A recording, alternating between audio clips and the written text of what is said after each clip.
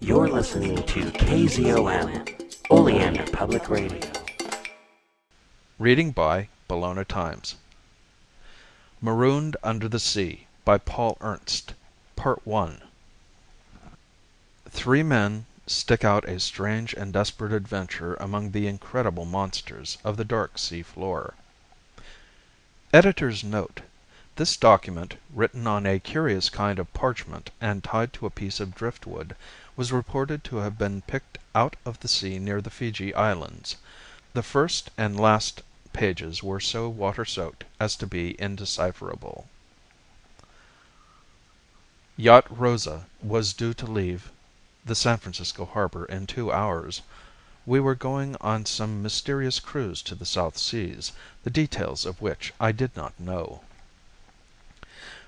Professor George Berry, the famous zoologist, and myself are going to do some exploring that is hazardous in the extreme, Stanley had said. For purely mechanical reasons, we need a third. You are young and have no family ties, so I thought I'd ask you to go with us. I'd rather not tell you what it's all about until we are on our way. That was all the explanation he had given. It was sufficient. I was fed up with life just then. I had enough money to avoid work and was tired of playing. "I must warn you that you'll risk your life in this," he had continued, in answer to my acceptance of his invitation.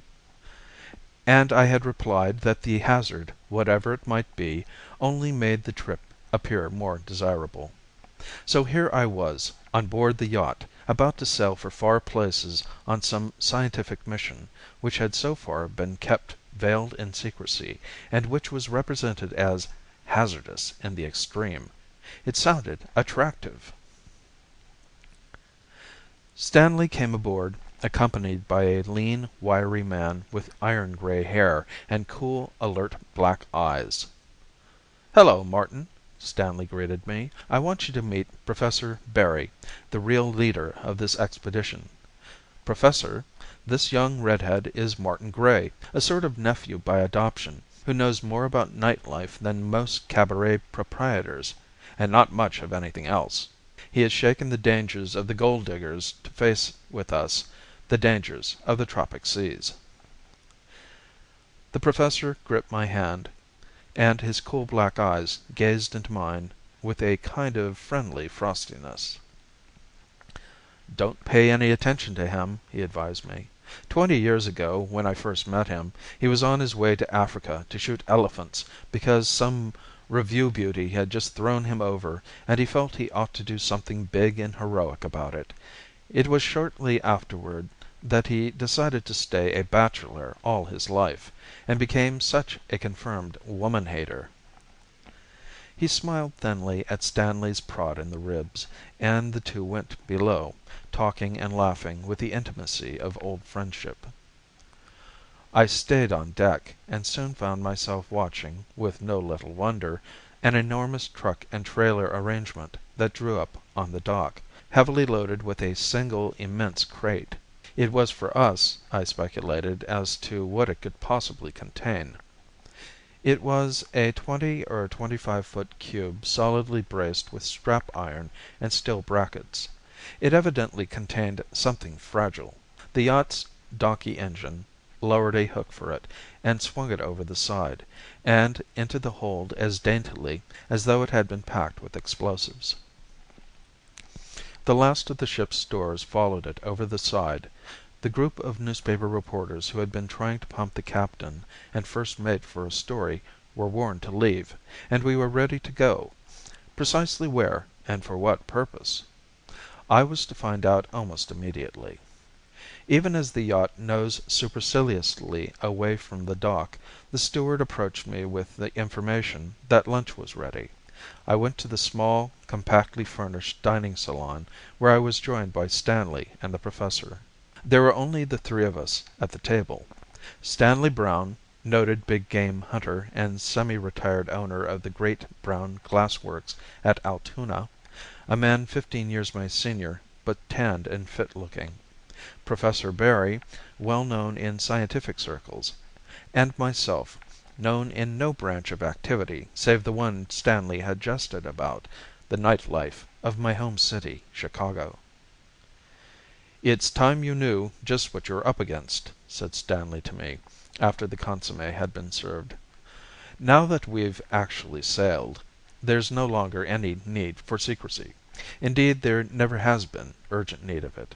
The Professor and myself merely thought that we might provoke incredulity and comment if we stated the purpose of our trip publicly."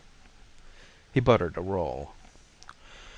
"We, the Professor and you and I, are going in for some deep sea diving, and when I say deep, I mean deep. We are going to investigate conditions as they exist 1 mile down from the surface of the ocean." "A mile!" I exclaimed. "Why—" There I stopped. I had only a layman's knowledge of such matters, but I knew that the limit of man's submersion, till then at any rate, was a matter of a few hundred feet. "Sounds incredible, doesn't it?" said Stanley with a smile. "But that's what we're going to do, if the Professor's gadget works as he seems to think it will." "I don't think it, I know it," retorted the Professor. "And man, the things we have seen down there. New and unknown species. A world no human has ever seen before. Perhaps the secret of all of life." "Dragons, sea serpents, and what not," Stanley finished with a grin. "Or possibly nothing at all." The Professor shrugged. "I mustn't let my scientific curiosity run away with me. Perhaps we'll find no new thing down there. Our deep sea dredging and classification may already embrace most of the forms of life in the greater depths." "If it does, I want my money back," said Stanley. "When you asked me to finance this expedition for you, I agreed on condition that you would show me a thrill, some real big game, even if I would not be able to shoot it. If we draw blank—" "The mere descent should satisfy you, my adventuring friend," replied the Professor brusquely. "I think you'll find that thrilling enough." "But 1 mile under the surface!" I marveled, feeling not entirely comfortable. "The pressure! Enormous! It can't be done. That is, I mean, can it be done?" "It had better be," said Stanley with a humor that I did not entirely appreciate.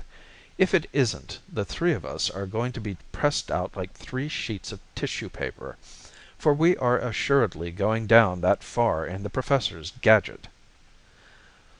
"Was that the thing I saw hoisted aboard just before we left?" "That was it. We'll stroll around after lunch and look it over." If I had taken this cruise in search of distraction, I was surely going to be successful. That was plain. "Just where are we going?" I asked. "You said something about the South Seas, but you've named no special part of them." "We're bound for Penguin Deep. That's a delightful little dimple in the Kermadec Trough, which," Stanley explained, "is north-northeast of New Zealand, almost halfway up to the Fiji Islands. Penguin Deep is ticketed at 5,150 feet, but it probably runs deeper in spots." The rest of the meal was consumed in silence. I hardly tasted what I ate. I remember that. Over 5,000 feet down, where no man had ever ventured before. Could we make it? I tried to recall my neglected physics lessons and compute the pressure that far down. I couldn't. But I knew it must be an appalling total of tons to the square inch. What possible arrangement could they have brought in which to make that awful descent? And if the descent were accomplished, what in the world would we see when we got down there? Gigantic, hitherto unknown fishes? Marine growths, half animal and half vegetable?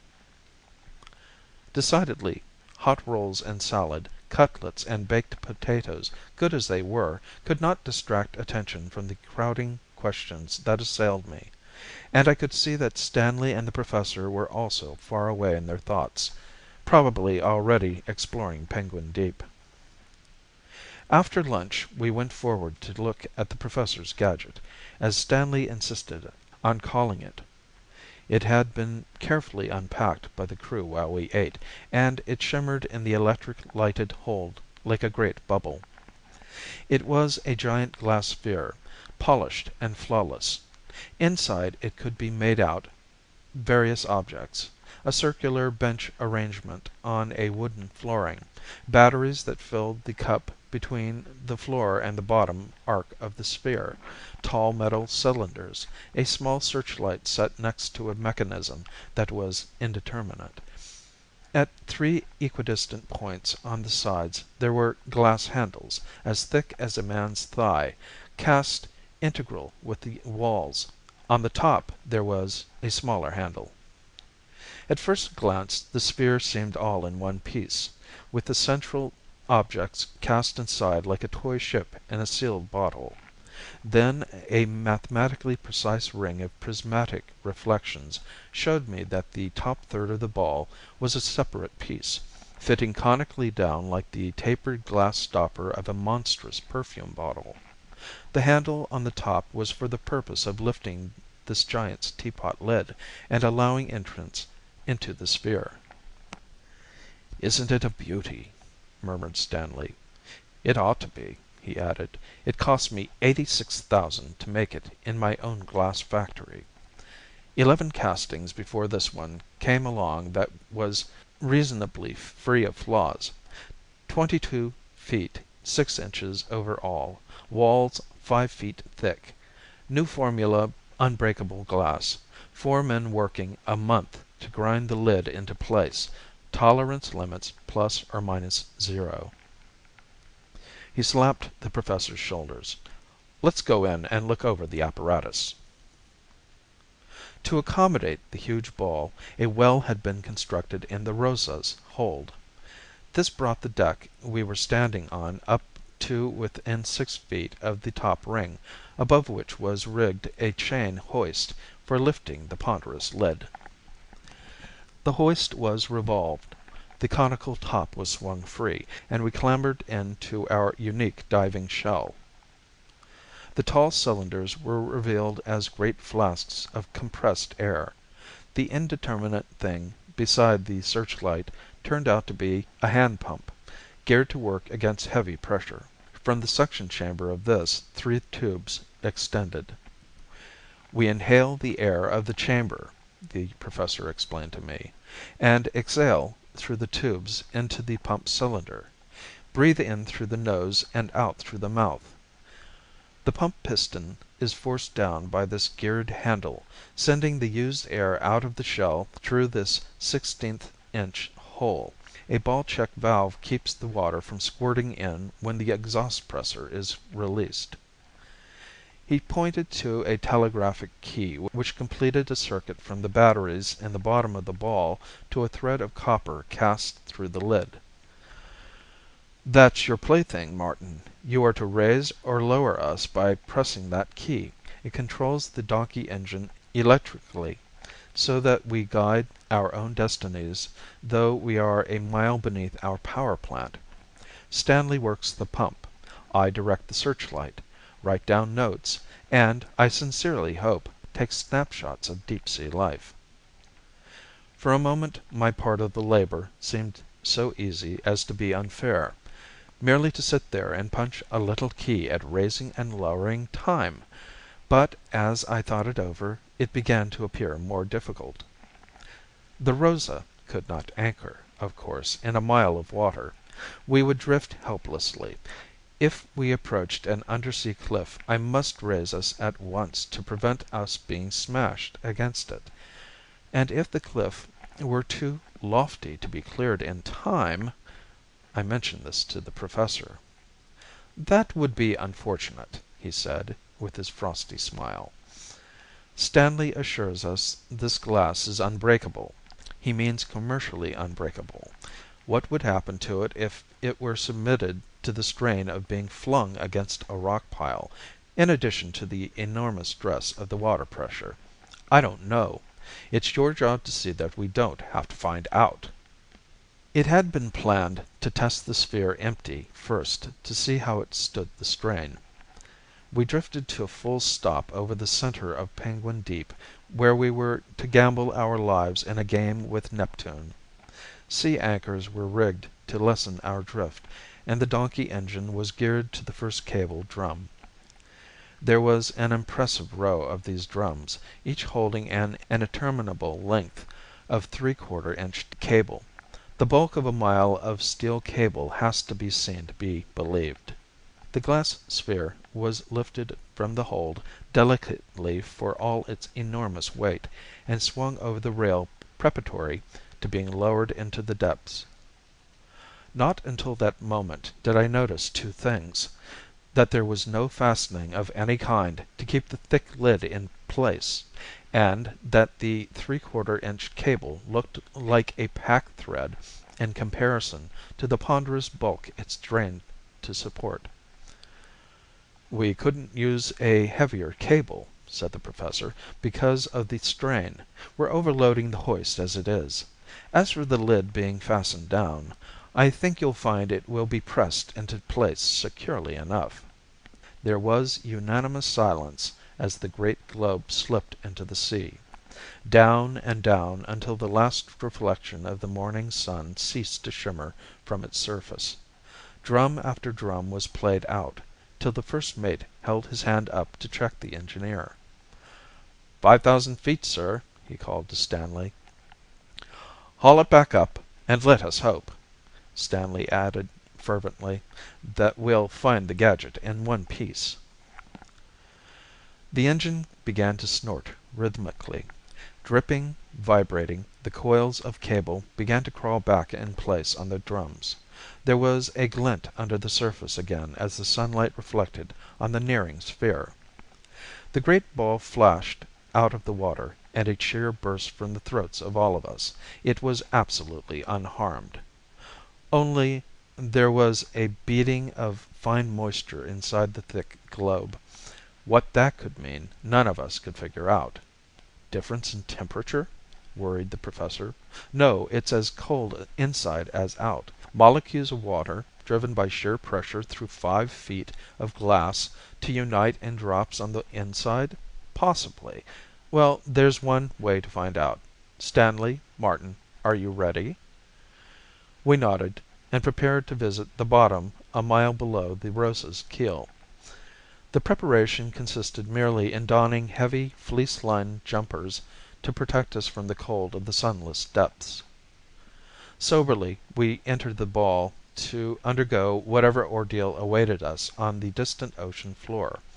How comparative distance is!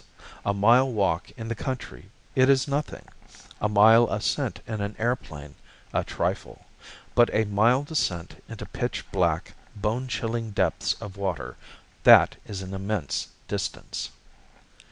Copper wire on a separate drum was connected from the engine switch to the copper thread that curled through the glass wall to my telegraphic key. We strapped the mouthpieces of the breathing tubes over our heads, and Brown started the slow turning of the compression pump. The professor snapped the searchlight on and off several times to see that it was in working shape. He raised his hand, I pressed the key, and the long descent began. That plunge into the bottomless depths remains in my memory almost as clearly as the far more fantastic adventures that came to us later. Smoothly, rapidly, the yellow green of the surface water dimmed to olive. This in turn grew blacker and blacker. Then we were slipping down into pitch darkness. A big bubble lit by a meager lamp and containing 3 fragile human beings that dared to trust the soft pulp of their bodies to the crushing weight of the deepest ocean. The most impressive thing was the utter soundlessness of our descent. At first there had been a pulsing throb of the donkey engine transmitted to us by the sustaining cable. This died as we slid farther from the Rosa. At length it was hushed entirely, cushioned by the springy length of steel. There was no stir, no sound of any kind. As far as our senses could tell, we were hanging motionless in the pressing, awesome blackness.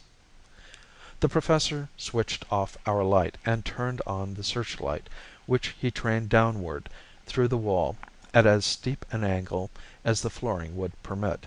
Even then, the illusion of motionlessness was preserved. There was nothing in the water to mark our progress. We might have been floating in a black void of space. Down and down we went, for an interminable length of time, till at length we reached the abysmal level where the sun never shone, and the eyes of man had never gazed till now. Words were made to describe familiar articles. I find now, when I am faced with the necessity of portraying events and objects beyond the range of normal human experience, that I cannot conjure up words to fit. I despair of trying to make you see what we saw, and felt what we felt. But try to picture yourself in the glass ball with us. All is profound blackness, save for a streak of white, dying about 50 feet away, which is the beam of our searchlight. 20 feet below is a bare floor of flinty lava and broken shell. This is unrelieved by seaweed of any kind, appearing like an imagined fragment of Martian or lunar landscape. The ball sways idly to the push of some explicable submarine current. It is like being in a captive balloon, except that the connecting cable extends stiffly upward instead of downward. There is a realization, an instinctive feel of awful pressure around you. Logic tells you how you are clamped about, but deeper than logic is the intuition that the glass walls are pressing in on themselves at the point of collapse. Your ears tingle with the feel of it, your head rings with it. You are breathing in through your nose, thin, unsatisfying gulps of air that cause your lungs to labor at their task, and you are exhaling through your mouth with difficulty into the barrel of the powerful pump. No bubbles arise from the tiny hole where the used air is forced into the water. The pressure is too enormous for that.